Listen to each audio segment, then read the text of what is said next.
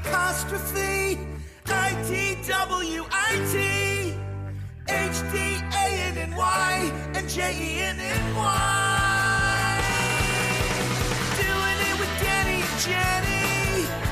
Doing it with Danny and Jenny. Doing it with Danny and Jenny. It's a revolution in podcast. Oh my God, I don't know if we thanked Eli Braden for that theme last week. I like to thank him every week because it really is what people, and I take this as a total compliment, people describe that as the best 60 seconds of our show every week.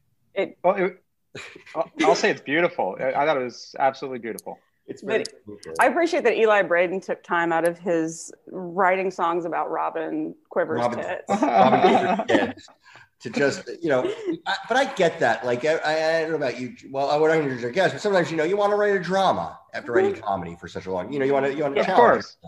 I mean, that's part of it. Welcome to Doing It with Danny and Jenny. I am Danny Zucker, as you all know. I'm Jenny Johnson. Probably slightly less famous is my co-host, Jenny Johnson. Not Jenny Craig, not Jenny Jones. Well, I'm often confused with. Yes. You're looking svelte. Thank you. You've lost some, stress. It's cool. And today, boy, you could have picked any day to listen to this podcast. I mean, really, you could have. I mean, I don't know how many we've done, 50. So you could have picked one of 50 days to listen to this podcast, but you picked the right one today. Yeah. We have what I would call an entertainment raconteur, if you will. Ooh, can you spell that? No, not without spell check, but my writer's assistant could. But we're talking about a screenwriter, a showrunner, show creator. I mean, this is a guy who's brought you such things as the Harold and Kumar movies and the Final American Pie, and I read Wikipedia. Oh, that's just what I did in preparation for this. And of course, the brilliant Cobra Kai. Yes. That we're going to get into. Please give a warm Doing It with Danny and Jenny welcome to the great John Hurwitz. And we'll throw it.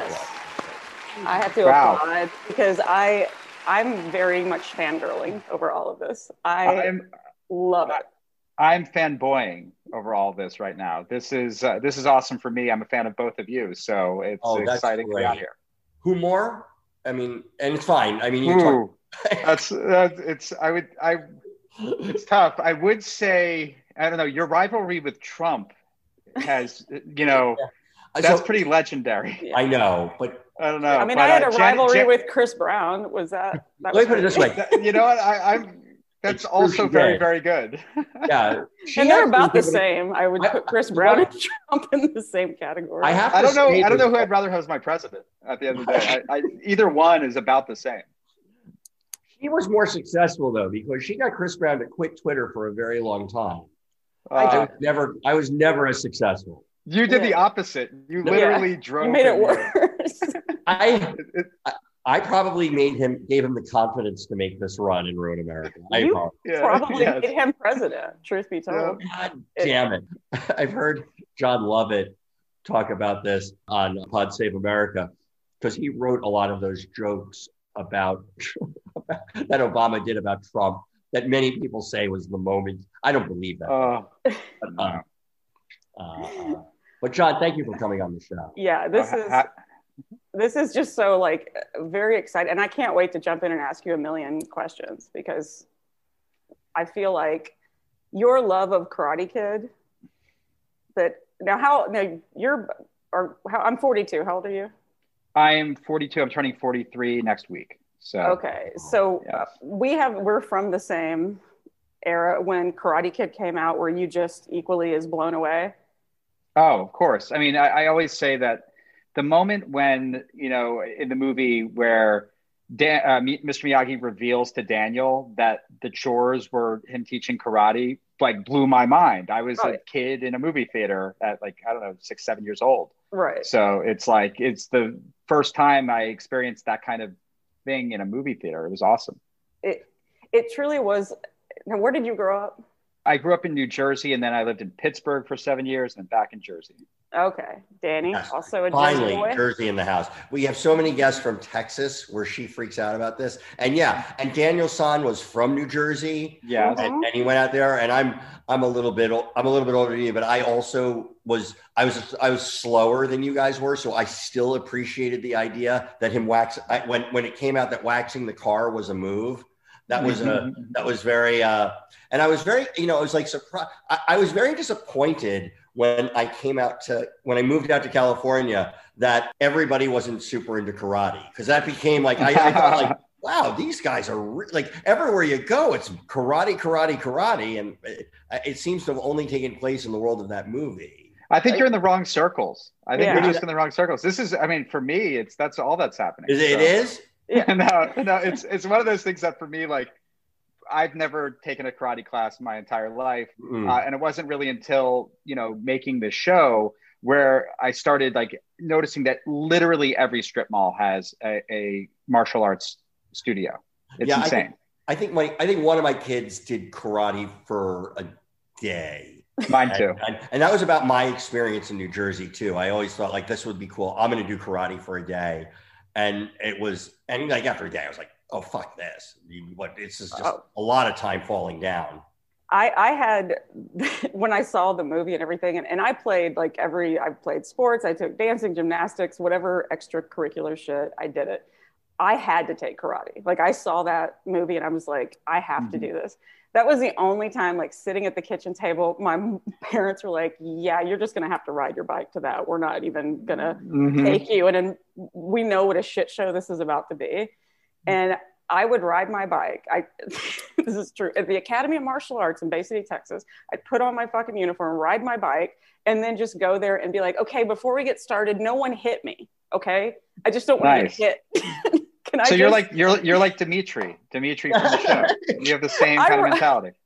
I related more to Dimitri than I wish I did. Like, I was watching it. I was like, I wish that I had more, I was like, God, I really wish I was more not like, yeah, but that's more me, 100%. No, I feel that, but for me, like, all the characters that us in the writer's room that we all love to write for, that we connect with, are the characters that the audience thinks are the biggest pieces of shit.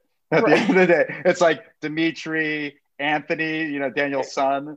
It's like all the characters that like are really like me at my core are the ones that people hate. But every time like taking it and I got to, I think it was like purple belt or something like that, and I just remember that's not very exciting, really. It sounded a lot cooler because I liked purple, so I was happy about just like ending at purple belt. But and Prince, I exactly. But I would listen like. I don't know if y'all would do this when you watch a movie, and it's like the soundtrack to it was. Oh yeah. The soundtrack to that was just, you'd hear it and all of a sudden you were like fucking there, you're in it. It would pump me up so fucking much to hear just everything about that. And I would have the soundtrack and listen to the cassette tape and like fucking do it. And then I'd get to karate and go, don't hit me. Yeah. I very much relate to that. It didn't pan out in my head. Like what I saw in my head was not what happened on the mat. Just from the genesis, because I'm always fascinated with this. Like when you had the idea for this and you sort of came up, first of all, I do want to talk about the notion, because to me, it is the genius of like switching heroes on. It's such a brilliant thing that like the seminal moment in one person's life is also the moment. Because I think we all have those. I know I have that. Like I had a moment in like if it didn't go my way, I think my life the confidence that I would have lost in that moment could have like cascaded. And then this, how did you have that? What do you remember? What sort of led to that? I mean, obviously the love for that, but when you're talking about this with your partner, it's interesting. Like for me personally, because it's myself and my partners Hayden Schlossberg and Josh Heald, and for me, I've had this love of Billy Zabka since being in high school, and it was Hayden did as well. We went to high school together actually, and like, I remember in high school, it wasn't just the Karate Kid. It was the fact that he played an asshole in Just One of the Guys and Back to School and Right. one of the vacation Time movies. Machine. Yeah, eventually Hot Tub Time Machine. But, back in the 80s, or I guess it was in the 90s when, I was, in high school and watching those movies over and over again on HBO. The comedy fan in me thought there was something hilarious about how he was just this asshole in all these movies. And so much so that, like, I remember being at like my project graduation, which is like you graduate and then you stay up all night and you're in like a JCC together. Yeah. Yeah, and that kind of thing. And I had like a fingerless glove that I was wearing at the project graduation, giving people wedgies like Billy's character from Just One of the Guys. And when I went to college, my freshman year in college, I like learned how to make web pages. So I made one for the Mets, which I'm a huge Mets fan, and one for my group of friends at school, in high school, and another, one for another favorite movie. And then there was one that was Billy Zabka.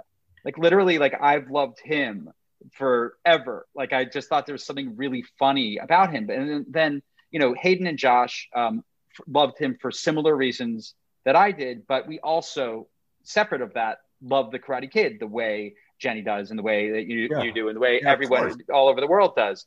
And we always thought there was something hilarious about there's like this karate gang in a high school that's terrorizing people. This wasn't the football team in this movie. Every other movie back then, it was the football team. Of course. This was like there's a karate gang that's just terrorizing people, and it was really funny. So in any case, fast forward, Hayden and I sell a screenplay. We moved to LA.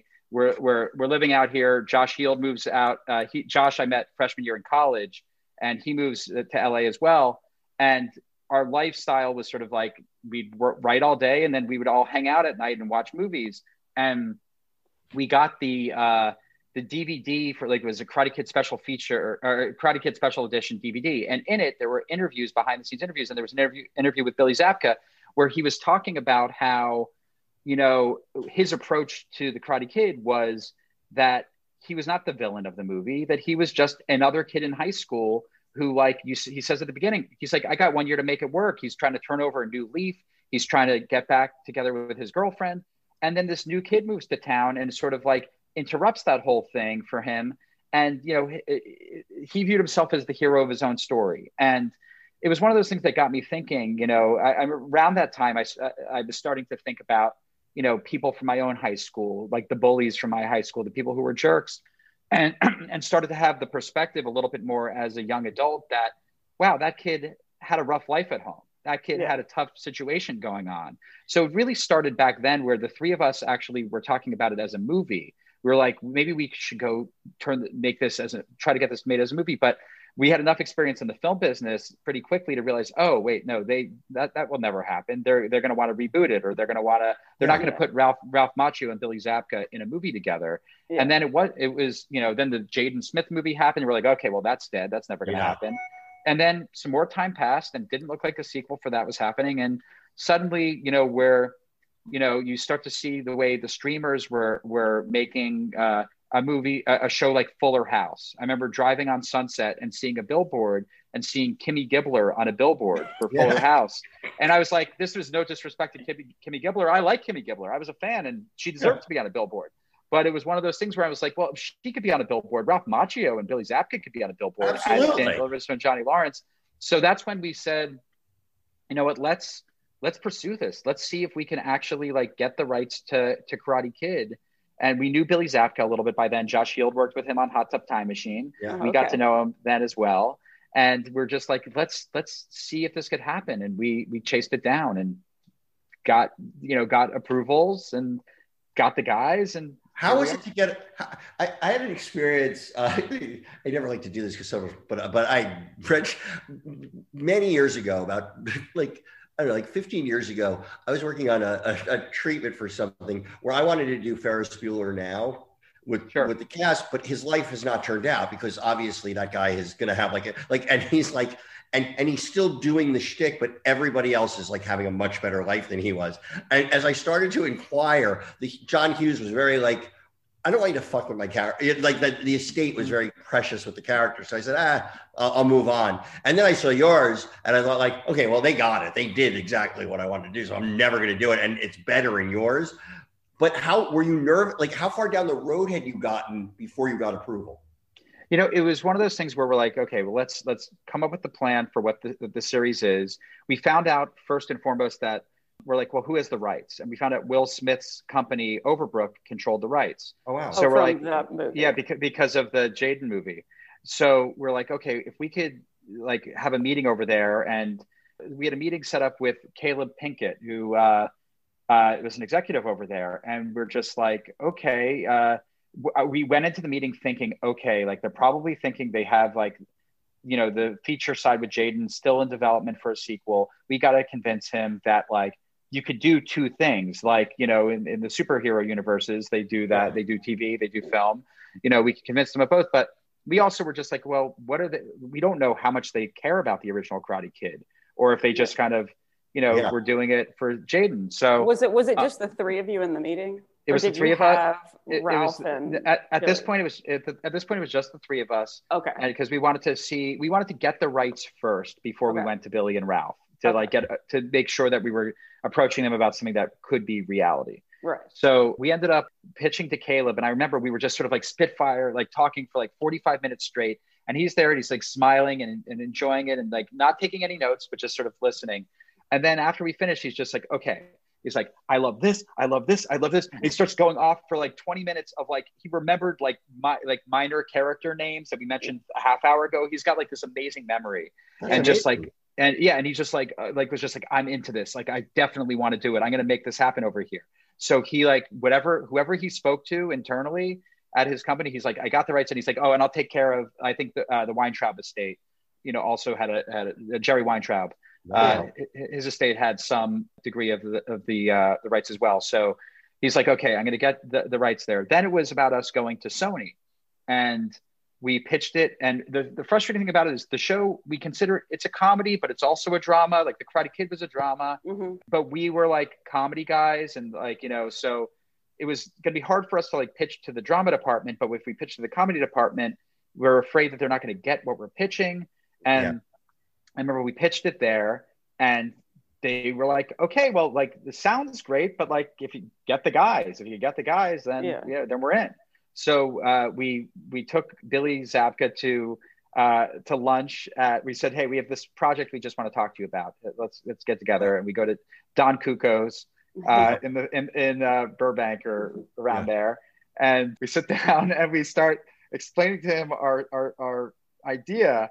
And it just blew his mind. This entire lunch, he was just like, wait, so you have the rights? Because he's always wanted to like explore this character more. This is Billy is, as you've seen the show, he's an insanely talented guy.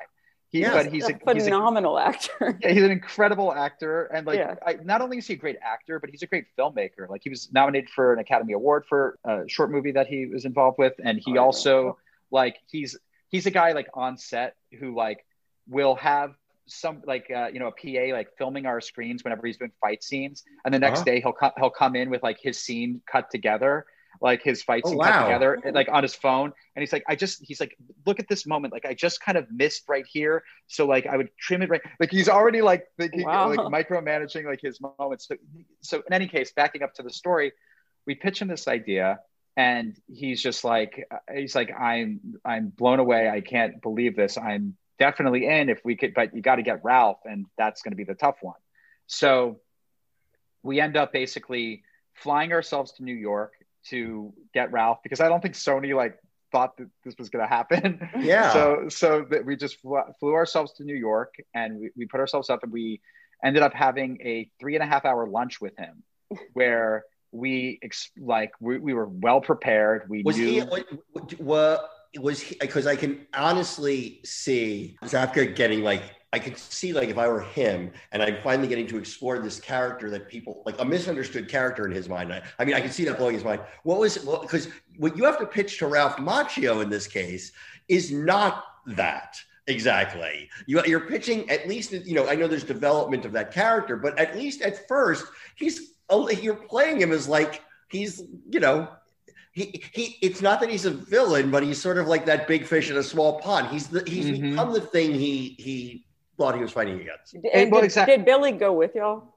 No, Billy didn't go. Okay. Billy wasn't there with us. He was like, good. He's like, good luck. He's like, good luck. You know, Thanks, Billy. And he was going to be supportive, but he was like, good luck. You know. So, but how did Ralph take? What was his thought? So Ralph. So like we had watched enough interviews with Ralph, like to know like who, the man that he is, and he's a very smart, thoughtful guy who cares a lot about the Karate Kid and cares that like he doesn't ruin the legacy of that franchise, and like you know so it was important to him that if he was going to, you know, step back into the gi, that he was doing it for the right reasons and not just sort of like, okay, I'm just trying to make some money. Right. It's really got to be something that like was special for him. And I think that our logic, just putting ourselves in his shoes, and it's interesting because it's a similar exercise to like when we got Neil Patrick Harris way back when for Harold and Kumar. Right. So you try to like think to yourself like, okay, what are they probably thinking? And Ralph over the years had been approached a million times about probably things like the Karate Man and, hey, you're a dad now and you've got, you know, and it's like the same kind of thing as opposed to something that feels fresh and different. Yeah. So we explained to him, like, you know, he's Johnny Lawrence's antagonist. Like the truth of the matter is like they're antagonists for one another. They always have been, but because we're going in through the Johnny Lawrence side, it's a different shade for you. You're not doing the same exact thing. You're playing the same character, but in a different time in his life, having made it. And now Johnny is the underdog and you're the success. Yeah. And so it's embracing that. And the second thing that we leaned into that was very, very important to him was that Mr. Miyagi was still a big part of the show. And that like there was an impact on his life because of Miyagi to this day. And what we said to him, which we thought was really the difference maker, was this is a Daniel LaRusso the first time we're seeing a Daniel LaRusso without Mr. Miyagi's guidance there for him. This Miyagi has passed. Yeah. And now you're sort of like trying to, you know, navigate adult life and you don't have your guiding force there with you. And how are you able to sort of, you know, go through the challenges of that? What you did, I mean, I have to compliment. I just could not love the series enough, but the character development is so impressive. Like the way that each person, the way that you took Daniel and took, you know, like you made, you know, he was the good guy in Karate Kid and he did all the right things, which made him successful. Johnny was not, you know, the good guy, and it shows you what happens when you're a bully. Like, you know, like everybody seems to get what's coming to them, but the flashbacks and are some of my favorite things. And then the little Easter eggs y'all leave, like Pat's towing. Was that a nod to Mr. Miyagi? Pat it was. It definitely was. And I mean, I have to say, like, because Danny, you know, too, both of our dads passed away from cancer, prostate cancer, and that episode in the body bag. Oh my God, that was like one of the most emotional things because I knew, you know, that I'm drawing a blank on his name. Rob Garrison, yeah. Rob Garrison, when he, you know, he had passed away. Now, I want to know, like, how, when you approached the old guy, you know, the old gang, what was their reaction to that? Like, well, first and foremost, Billy is still in touch with all those guys. Like, they're very good friends. Like, this is a group of guys who, like, spent, I don't know, a good, like, 4, 5, 6 months together, because back then, like, you know, there was actual time that the studio would spend on, like, rehearsals and training and stuff like that in a real way, which is, like, doesn't happen in the way that it should, you know, now. So like their motorcycle trip actually could have happened in real life.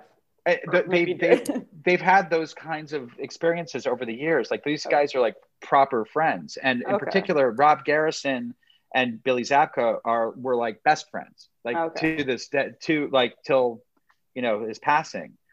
So in terms of reaching out to the guys, we had Billy, we had Marty Cove, who also is in touch with those guys. Yeah. So it was easy for us to reach out, especially when the show was happening and, like, people saw season 1 and people knew it was good. Then it became like, okay, well, is there an opportunity for them? And we're like, we have a plan, we have a thought for it. And, it started with the body bag, idea. It was like, when you reach our ages, like, you start to have those kinds of things happen in your life, and it's heartbreaking, but it's real. And we wanted to kind of explore that kind of thing, but because we're fucked up comedy people, we're like, we're just like, let's do the most like bizarrely dark joke, right, amidst a very powerful emotional moment for this group of friends. And it was an incredible week on set. I'll just say that all those guys loved being back together, loved working together in that way, loved having specificity with each of their characters, and they got to kind of on camera have the camaraderie that they have in real life. And it was really nice. No, I have to ask, because the moment I saw that episode in particular was just, I mean, it was so moving, and it was like nostalgic, moving. It was funny. It was like that episode was just so great. What was Rob's reaction when you told him? He actually was. Well, here's he was not sick. Oh, he wasn't sick? No, that's the all the more like mind-blowingly horrible like aftermath. Holy shit, I did not know. No, he was not. So it was one of those things where first of all, like he was extremely excited at the prospect of coming back on the show. He's a man who is a really great actor who had some family across the country, I think, was ill. So he ended up he's been living in West Virginia for a very long time now, outside of the business. And it's been sad for him. It was sad for him. This is a man who like has a passion for acting, who had to kind of give that part of his life up. And for him to be able to come back and do this and play this character again, when he first heard, the first thing was, we said to him, we had a phone call with him, and we said, your character, like, we're just going to give you a heads up on this. You have the richest, best episode here. Yeah. But your character is going to pass away. And at first he's like, he was so upset about it, because he was just like, this is like, I think he was like, okay, well, this is a show. Maybe I could come back more, and that kind of a thing. And we're just like, read the script. And he read the script, and he was very emotional. He called us up very emotional, and was just like, thank you. Like, thank you for like a really juicy opportunity as an actor for me to get to do. And he was all in on it. He loved the experience. It was like, I'll never forget the Friday when we finished shooting. We all went out for beers and just like listened to them tell stories. Yeah. And it was an amazing, amazing thing. And when he saw the episode, he was so passionate about it. And we were actually planning to write him in for the next season. We had a thought where there was going to be like, Johnny has an emotional kind of dream sequence kind of thing where his friend who had passed away, ends up returning and speaking with him. It never got there. Yeah. It's hard. What about I'm sorry. Okay, go ahead, Danny. I can't reveal like who it was, but I was on a show early on in my career, and they killed off an actor, but the actor was really upset about it. I remember the showrunner at the time. I'm a baby writer at this time. The showrunner came back into the writer's room, because we're like, "How did he take it? How did he take it?" He's like, he was upset, but he kept pitching that he comes back as a ghost in a show that. As a joke, and then and the showrunner was very embarrassed. I said, "What did you say?" It's like, yeah, we'll talk about it right now. We're going to talk about making him a ghost. So I've always it's always got to be a traumatic a thing to do. Go. I'm sorry. Answer. You just made me think of that though. Okay, so there's kind of two things about. Okay, did Chad McQueen? Is he going to come back?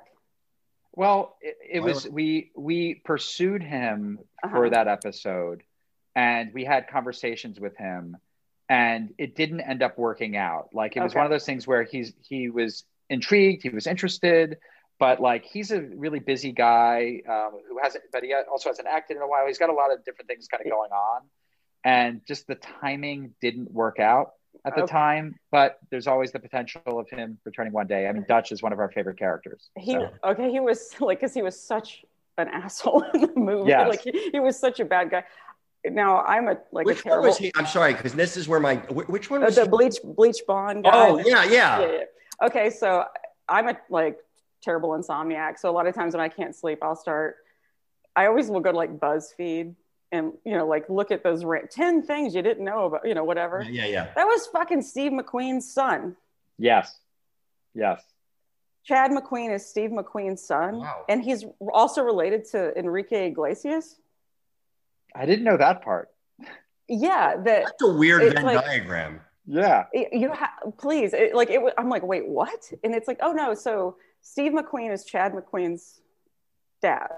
Yeah. And his mother is like Julio Iglesias is like, he's related to Enrique Iglesias. That's his first cousin, and Steve McQueen's his fucking dad. Like, that's the strangest that is combo. Like one of those, hey, fun fact. This, I'm like, yeah, that is like, a fun fact. I was like, that's the strangest shit ever. Now, did y'all make Hawk Dutch? In different characters are like sometimes one guy, like one character from the past, and sometimes not. Like there is an element where like Hawk is a little bit Dutch, right? There's for some of the obvious comparisons in terms of like where Hawk goes and having a hair thing and having like being like a little bit like intense, like hyper aggressive about hyper aggressive, And now let me ask you about getting Sensei back. I mean, Sensei Kreese. Sensei Kreese. And when I after watching this, and I also want to get back to it dropping on Netflix and then just blowing up, I end up seeing something on like Daily Mail of Sensei Kreese. What's his name? Martin Kove. Leaving like Ralph's, and he was wearing a Cobra Kai, his like OG Cobra Kai leather jacket. Like it was like the paparazzi caught him, and that's just how he was shopping in his fucking Cobra Kai jacket. That's it. So needless to say, it wasn't hard to get Martin Kove back. Yeah. Marty. It was like, hey, would you like to? You just tearing out. The thing with Marty, he's first of all, he's hilarious and such a sweetheart. He's like the opposite of Kreese in terms of that, and I think he just understands the ridiculousness of like that evil sensei. But like it's the character. He's done a ton of movies and TV over the years, but it's what he's most famous for. And he leans into it and has leaned into it. He goes to a lot of Comic-Cons and those kinds of things. He's doing a commercial right now, right? The Koala Kai, yeah. I mean, I see his face. Like he was born with that face. That's just like, oh my god, he looks like he's gonna fire you. Like every. He was the counselor at the rich camp across the lake in every 80s camp movie. We got to beat these losers. Totally. But he was, the thing with him that was really fun was, so we tell him, okay, we're going to bring you into the show. Cause he hears that there's this Cobra Kai show going. Like, first of all, like we kept it very like secret, us and Ralph and Billy, before pitching it around town. We didn't want like anyone else to know because we didn't know if it would actually happen. Right. So then when once we sold it and it was going to be announced, that was sort of like right before then is when we told Marty, and he was just very excited about it. And then we sit him down and we say, okay, so here's the situation. Like, you're going to be in the very last episode of season 1, the very last scene, and it's a big reveal. It's a huge moment, a big shocking moment that's going to launch us into season 2. And you're going to then the next year you'll have a big role in the show. And for him, he's like, can I just come like maybe episode 2? Can I come like episode 5? And he was just constantly like lobbying us to like be on the show earlier. He was just on the clock waiting. But even worse for him was the fact that he had to keep it a secret because his thing is a big surprise. So this is a man who like loves, like he's a people person. He loves talking to people. He loves engaging. And everywhere he goes, people are asking him about, Karate Kid. And then when Cobra Kai gets announced and stuff, they're like, are you on the show? Like, so, and he can't say anything. He can't say anything. So like, it was like his own personal hell for like a year. That's where he's just, so he's just shopping at Ralph's in a Cobra Kai jacket. Yeah, exactly. So, but it was like miserable for him. So then as soon as it came out, it was there. Like he's like living his best life and he's very, very happy. When you and your 2 partners posted the picture of the 5 of you in front of the Netflix building, the selfie. Yeah. And when first of all, I just thought it was funny that you're like, that's where y'all wanted the show to originally be. It went to YouTube. Red. You do Red and then Premium. You're the reason. Yeah, I bought YouTube Red for you because first of all, you had one of the greatest word of mouth campaigns on earth. Like on Twitter, like I went because I was never gonna subscribe to YouTube Red, and then I'm looking like Patton Oswalt's talking about Cobra Kai, and like everybody I follow is like telling me about like. And first, because I liked Karate Kid. I saw it a number of times. Cobra Kai, why do I know that name even? And it was like, and then when it hit, it's like, oh, that's a genius. Of course, I have to get YouTube Red now. So, but yeah, you had the right people watch that show early on. Yeah. But how much like vindication did you feel when it went to Netflix and then just shot to fucking number one? Everyone it's trending. Like everyone's talking about it. And like people were going, oh, did you just know this just came out? And like that came out. It didn't just come out. Like that shit's fucking been out, Like was it just such a like Netflix? It was it was, first of all, it was the best. It was great. Yeah, I mean, like, so I'll just say, like, when we conceived of the show, it was like at a time where Stranger Things had just sort of come out. And we're like, when we do this show is going to be on Netflix. It's going to be huge. It's going to be like this. If people like Stranger Things, they'll like this. And it's like, the Karate Kid is this beloved thing. Oh, this is just going to be a huge show on Netflix. And we thought it was just like a no-brainer. And then our very first pitch meeting was to YouTube Premium. And they brought like every executive in the company to the meeting. And before we finished the meeting, Suzanne Daniels, who was in charge over there, was just like, okay, just making this clear, like, we're buying this, we're doing it, we're going to do a full season of the show. And we hadn't written a word yet.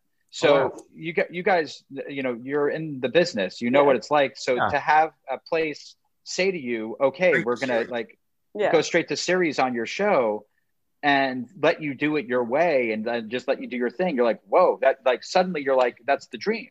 Right. So we pitched to other places, and everywhere else we pitched to wanted the show, including Netflix. And when we took that picture, we left the Netflix meeting. Ted Sarandos was in our pitch meeting. Wow. So it was like one of those things where it was like, because I think Patton actually told him about like, look out for this is coming. Yeah. Because we had told Patton that we were going out with it. And it was just one of those things where we left there, we're like, oh, we're definitely selling it here. And they wanted it and they were very into it. But the thing is, again, we were three guys who wrote R-rated comedies our entire career. And we did have an awesome sizzle reel that gave a sense of what the tone of the show would be. But until they actually saw a script, and Netflix likes to see a script before going to series on something, it was one of those things where they're just like, please, like, if you have a script, show us the script. And the irony is, like, we actually wrote 2 scripts before the deal closed with YouTube. Like, we could have shown Netflix the script then, but we didn't think that was the right thing to do. We thought that was not cool given what YouTube. Yeah. I would have done exactly what you did.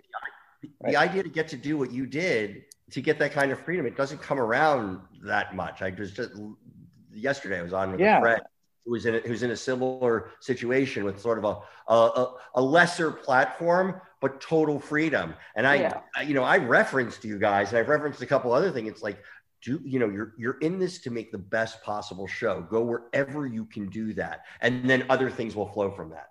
Yeah. And the thing with YouTube was, at the time they were telling us, we're going to compete with Netflix. You're going to be our house of cards. You're going to be our first really big giant show, but we're going to have a bunch of others and stuff like that. And I think they all believed that. What they didn't realize, and maybe I think it was wishful thinking in their heads, was that Google didn't believe that. Google was like, let's see how this thing goes out. And this was their big stab. They're going to we're going to prove it through Cobra Kai, what we can do. And what I will say is the executives over there were phenomenal. Like every last one of them that we worked with were great. Dustin Davis was one of the execs over there. And have you worked with Dustin? I worked with Suzanne when I was back at the WB. That's where I met John Cho. I want to get to that because I'll talk more extensively about that. But and I just always thought she was really smart. And I'd worked with Greg. My very first job, her husband, I worked with him on my very first job when I moved out here. So he's so they're nice. Obviously they're creative and smart. But they were really great, and they were just very supportive. And it was one of those things that, the show comes out, it gets 100% Rotten Tomatoes, and we're like, our minds were blown because we felt proud of what we did. But it was one of those things that, like, you never know how that's going to work out. And then like it got. You really a ton didn't of know it views, was so- going to be that great. No, we knew it was great. Let me be clear. We knew I know, the but show like when was great. Ron, We didn't like know I that. would have felt like, yeah, we're gonna nail this. If Ron, like I would have just assumed Rotten Tomatoes would have been sucking my D the whole time. I've been wrong before. I'll say this. Oh. Like, you No, know, I mean, I've you can. There's two.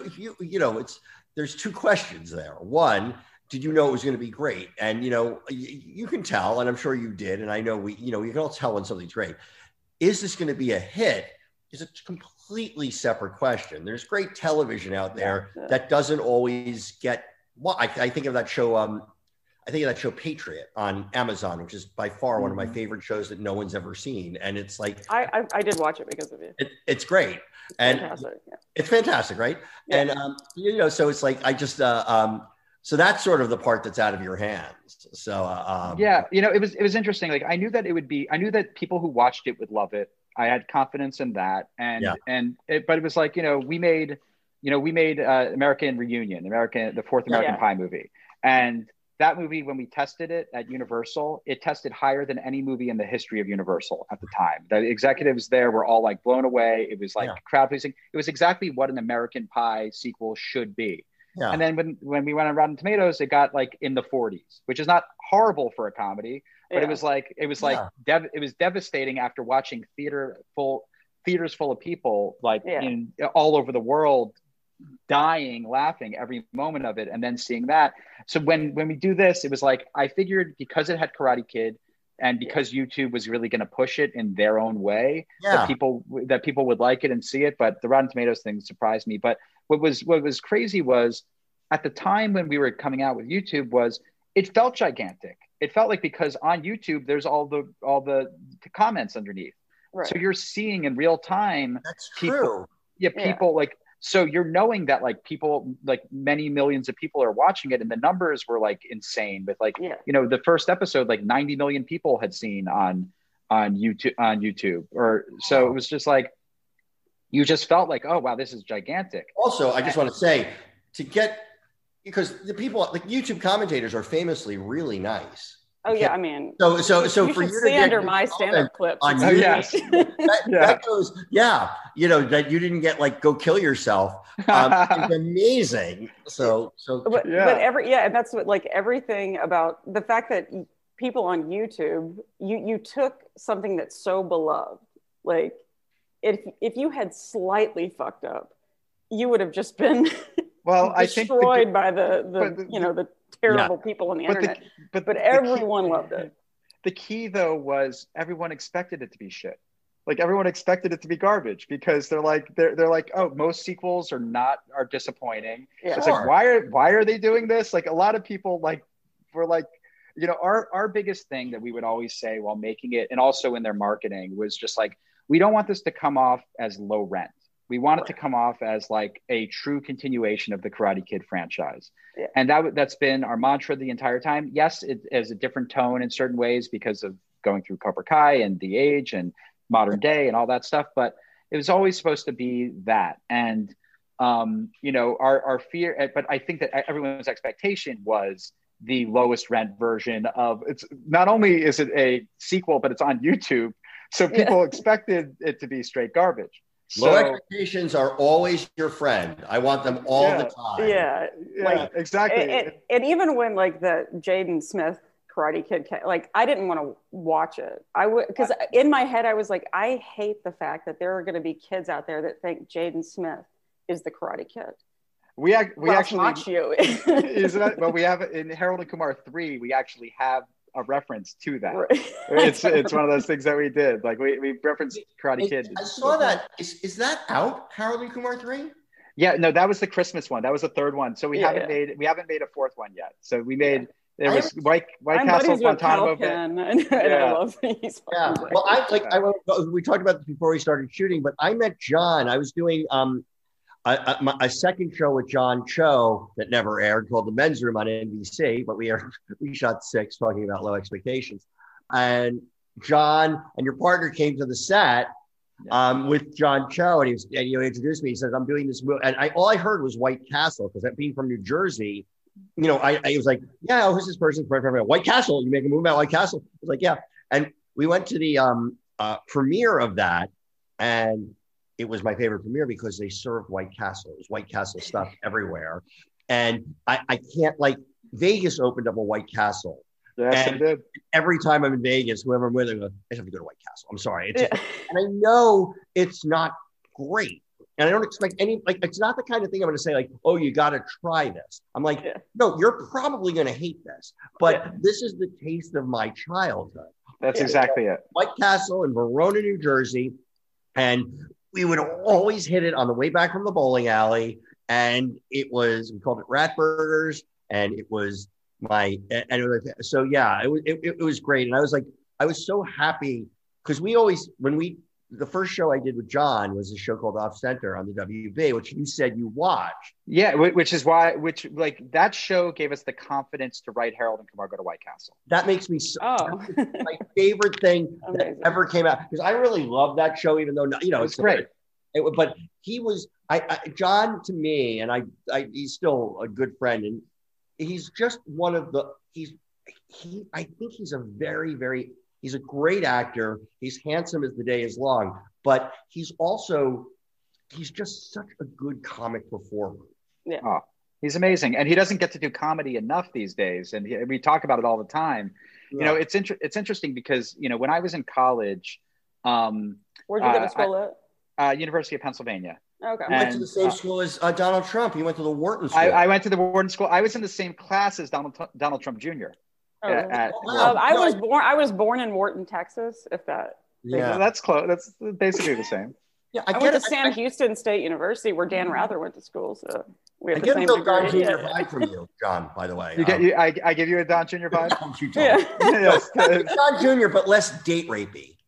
Okay, well, at least it's less. Yeah. Still date rapey, but not. That's still a compliment. I don't know that Don Jr. ever date raped, but if you made date rape a person, it would look like Don Jr. I think that's probably true. So go on. I lost. Okay, I got it. No, I got it. No, I've had this friend, Harold Lee, the real Harold. Oh, wow. Since I was in middle school when I lived in Pittsburgh. And then we reunited when we were in college at Penn. And then American Pie comes out. And Harold doesn't exactly look like John Cho, but he looked enough like John Cho to people in Philadelphia who just saw American Pie. So every time we go out to bars and stuff, we'd hear you would hear MILF, and you would hear people would go over to him genuinely thinking that he was the guy in American Pie, like, often. Yeah. And it was, and it didn't happen like once or twice. It happened routinely every time we went out. So this just sounds like racism is what I'm hearing. It was part racism, but part like reality, but it was one of the part, it was all, it was honest and coming from a good place from these people. And when Hayden and I started writing, before Harold and Kumar, we had written some other scripts, and we always had characters, Harold and Kumar, as the side characters. Like the main characters were, like more like, it would be like Ben and Evan instead of John and Hayden, that kind of thing. And then their best friends would be Harold and Kumar, because a lot of our friends were Asian and Indian guys, and we had a friend named Harold. So it was one of those things that, like, we always wrote them as side characters. But then, and because we loved John so much in American Pie, then we watched Off Center, and we loved Eddie K. Thomas also. Yeah. And it was like, so we watched Off Center, and we're like, John Cho's hilarious. Like, he's like the Kramer of this show. He's so good. And we're like, this guy could carry a movie. So it gave us the confidence to write Harold and Kumar Go to White Castle. No, I honestly, I had such a good feeling for you guys just based on that. And so did a lot of people I worked with at that time, because I was really glad that you, I was so happy people saw that for him, and God knows he doesn't need our help right now in his career. But at the time, this guy should be a bigger star. And and I also just deeply, what I love. Well, a couple of things. I just am now fanboy over this real quick at the end of this podcast. But you perfectly captured the difficulty of getting anything done when you're high. Like that everything feels like a Herculean effort. And just like I really do remember being like, it was up at Syracuse, but like there was a hamburger truck that was just across campus, and it was there till 3 a.m. And it was just like, and just a half hour of deliberating. How are we gonna get it? And the idea of you taking that and turning it into like almost a the journey of the hero, a Star Wars journey of the hero, where like, you're accomplishing all of that stuff, is so great. And I have to ask you, because you brought it up before, because if I helped you get John Cho in that movie, I think you helped get Neil Patrick Harris in How I Met Your Mother. Like, well, you did. I know that definitively. Yeah, I actually know that. I've read it. And so how did you know he? I mean, just like him on ecstasy, playing himself, being just the biggest pussy hound in the world. Like, it's just like, it is one of the greatest cameos in a comedy. It's just the scene where he is out the sunroof. It's hanging out yes. I like, tears were streaming down. I was laughing so fucking hard because at the time I'm like, why is Doogie Howser? What is he doing? Well, he could do that. Like, I'll say this. So first of all, just conceptually, we thought, because of Doogie Howser, just even if he just said the lines and was not a great actor, for sure, it would be funny. Right. So you knew that much. But at the time, he was drawing rave reviews on Broadway. Like, he was like getting a lot of, and we had seen enough of his work to be like, this guy's really smart and he's very talented. And we hoped that he would see the joke and what's going on there. And then he shows up on set, and like you guys were talking about laughing your ass off while watching it. Like, I remember like having to leave set because I was laughing too hard and causing problems. Like, I was ruining the takes because every time he would open his mouth, I would just die laughing at first. When he was tweaking out and he's like, "Yeah, fucking fur burger." Like, he was like so. He's the best. Like, he literally elevated it. Yeah, I'm looking at it because I know John, and I'm watching even in that scene. It's like, how are you holding it together? Like, is it just about to break at some of that? It was like, it's so good. Are there outtakes that you can secretly send us? Like, I don't know. I wish I had all that stuff. I don't, these were different days. I was writing it, but I was like, it was the best experience ever as a writer, because usually you write a feature and then you're just not there. Right. But Danny Liner, who was our director on it, wanted Hayden and I to be like sitting behind him throughout the entire shoot. Great. So that was my film school. Like, I literally had never like been on a film set until that, really. Amazing. That's amazing. Okay. I have to ask this because I know we're probably, Danny, where are we on time? We have 6 minutes. Ask this. Is Elizabeth Shue coming back? Can you say that? Or no? I can't say either way. Is she at Ralph's in a Cobra Kai jacket? Yeah, I'm sure she's doing that. No, it's so funny. Like, what I will say is, when we filmed the season 2 finale and you see her phone or the phone call coming in, yes, at that moment we had no idea whether or not she would be on the show. Okay. So I'll tell you that much, and I can't tell you which way it went. But did you have her killed? This will help us. Did you have her killed on The Boys so we could do this? We did do that. Cool. That's all we need to know. Yes. That was after the breastfeeding shit on the. And also, can I get a Cobra Kai G? I'll send you measurements if wardrobe will send me, and I'll just wear it all the time. I'll wear it to Ralph's. I don't give a shit. All right. I won't go shopping. We'll have to talk to Frank Helmer, who is our wardrobe guy, our costume designer. We'll see if he can hook you up. But that made me laugh. Like, when I was watching Cobra Kai, I'm like, I finished it, and I remember thinking, I have a crush on Johnny Lawrence. And I always had, but I was embarrassed to admit it because he was a bad guy. And then I was like, now I feel like, validated and everything. Now you feel vindicated. Yeah. And now, actually, I hate to say that. I'm like, I don't know that I want to be a part of Miyagi-Do. I kind of think that I would join Cobra Kai. Like, I don't know. We'll see. It's funny the way that you make. I mean, y'all just did such a great job. Like I said, the character development, the way that everyone, you see both sides of the story. There was parts where I wanted to go like, if Daniel and Johnny just talked a little more, this would work out better. But no, it's quite funny. And the cold open with Back in Black was my favorite thing.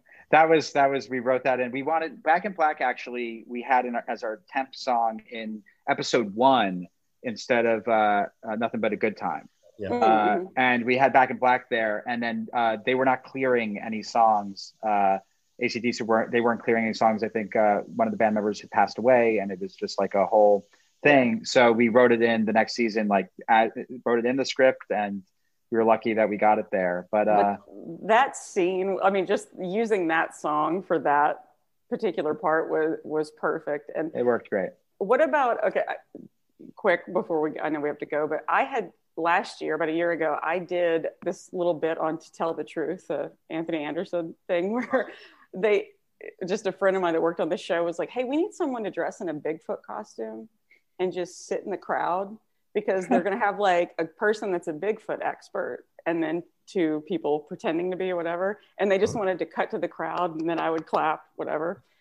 But the two other like segments, there was Allie Willis was on, and Allie Willis is she passed away like a month later, which was kind of crazy. But she wrote September for Earth, Wind and Fire. She wrote the theme song to Friends, and she wrote You're the Best Around.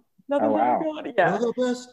Are y'all going to use that song? Because I didn't catch it ever. You know, it's not on the show yet. We did. It's in Netflix. Did like the Legacy trailer before it came over there, and it's in there. And it was the first time we said, okay, you could use it for that, because we thought it was the right moment. We haven't thought as to where we might use it on the show, but we haven't used it in the first. If I can make a suggestion, I would use it for a montage. Yeah, it's a good idea. Yeah, really? no, I bet no one ever thought of that. I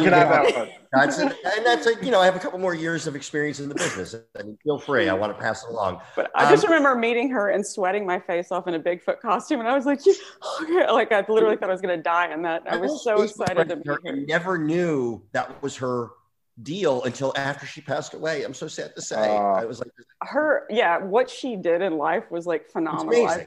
I have a great picture of me like in the Bigfoot costume, just shooting the shit with her, like just sweat rolling down my face. That's awesome. Really killed me, but this has truly been this has been really interesting. I mean, I also think for anybody listening who's like interested in the writing process and coming up with something it's very instructive about this, you know, and you talk about it really well, because my karate, please don't hit me story. Yeah.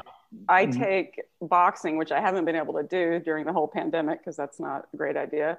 But again, it's the same thing. Just put the pads on your hands and I'll hit them, but please don't hit me back. Eddie, who is fantastic, he's also a friend. His protege that he has had since, but his name is Miguel. It's meant to be. It's meant to be. And I was like texting. I'm like, Eddie, please tell me you've seen Cobra Kai. He's like, I've seen it fucking twice, Jenny. Grow up. Like, I was like, I swear to God, I feel like this is Eddie and Miguel were like Johnny and Miguel. It was adorable. That is adorable. Real quick before we go, guys, remind us, we always do this. Are you watching anything on TV? Oh, yeah. Do you want to recommend anything? Recommend. I mean, the last week, what I've been watching. I know. We all have that. No, but 4 seasons, total landscaping, like everyone else. This is number exactly. show, right? I've been watching Pen 15 season 2 on Hulu. That's always awesome. Yeah. It's sublime. It's so good. Did it make you a little uncomfortable at parts? Because I had to turn it off and My favorite thing about it, I love the young cast so much. Me too. Each kid who's on that show is amazing and so perfectly cast. Yeah. So that's why those 2 girls aren't fucking 13 or 14. They're our age. They're hilarious. They're amazing. And I just gotten into Kingdom. You know, it's about the MMA gym. Yeah, I heard that's good. It's great. It's Paul Walter Hauser, who is on Cobra Kai as Stingray. He's a guy. Oh my God, he's fucking great. I love him. Yeah. When I first learned about him through the movie I, Tonya. Yes. And I remember seeing him in that movie, and I'm just like this. I'm like, this guy is amazing. He felt so real, and I was like, where do they find this guy? Was he in I, Tonya? He was Galuli's friend. That guy is without a doubt the best. I love him. Exactly. So the moment I saw I, Tonya, it's one of those things. Like, I've made movies my whole career before this TV show, and I've always been jealous of people who have TV shows because it's like, oh, they could watch something and then like they might be able to put somebody in an episode of that. That was one of those things where I saw I, Tonya, and I'm like, I'm putting this guy on Cobra Kai. I'm going to get him in it. So when he comes with the fucking goatee, Yeah. and he was Stingray. God, that was funny. But he's on this show Kingdom, which he shot a few years back, and it's Frank Grillo, and it's about an MMA gym, and it's really, really good. Really good show. I'm only a few episodes in so far, but I'm enjoying it thoroughly. I'm going to check it out. What have you been watching, Danny? I watched a British comedy that was, and it was on, it's called 2012, and it's sort of like The Office. It's about making the people who are putting on the 2012 Olympics in London, and it's with Hugh Bonneville, and it's a mockumentary, and it's so funny. And I had no idea Hugh Bonneville was funny, and from Downton Abbey. Yeah, exactly. And then and then it went on after I guess they did that for 2 seasons, and then I'm going to start today. There's another one called, I think it's W2A, and he then goes to work at the BBC, and it's really funny. So those are my things. Jenny? Okay. Mine, well, y'all are going to laugh because why not? But on Netflix, I never watched Dexter. Oh, I never watched Dexter. Do you know, I've never watched Dexter. And all of them they put them all on Netflix. I just started it. That is a fucking amazing show. It's great. I've been wanting to see that for this entire time that it's been out. Like Silence of the Lambs is one of my favorite movies ever. So just like the idea of like a serial killer kind of show. So it's just like, and I've just never, it's never happened for me. And the whole like concept of it is, it's so smart having the guy be like a blood spatter expert. Yeah. And a serial killer. It's secondly, just because of everything that's gone on in the world and we need a laugh. Yeah.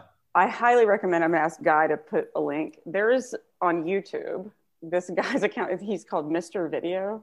And it's just him reacting to like watching a music video for the first time. Like him watching Ram Lam Black Betty. Yeah, yeah.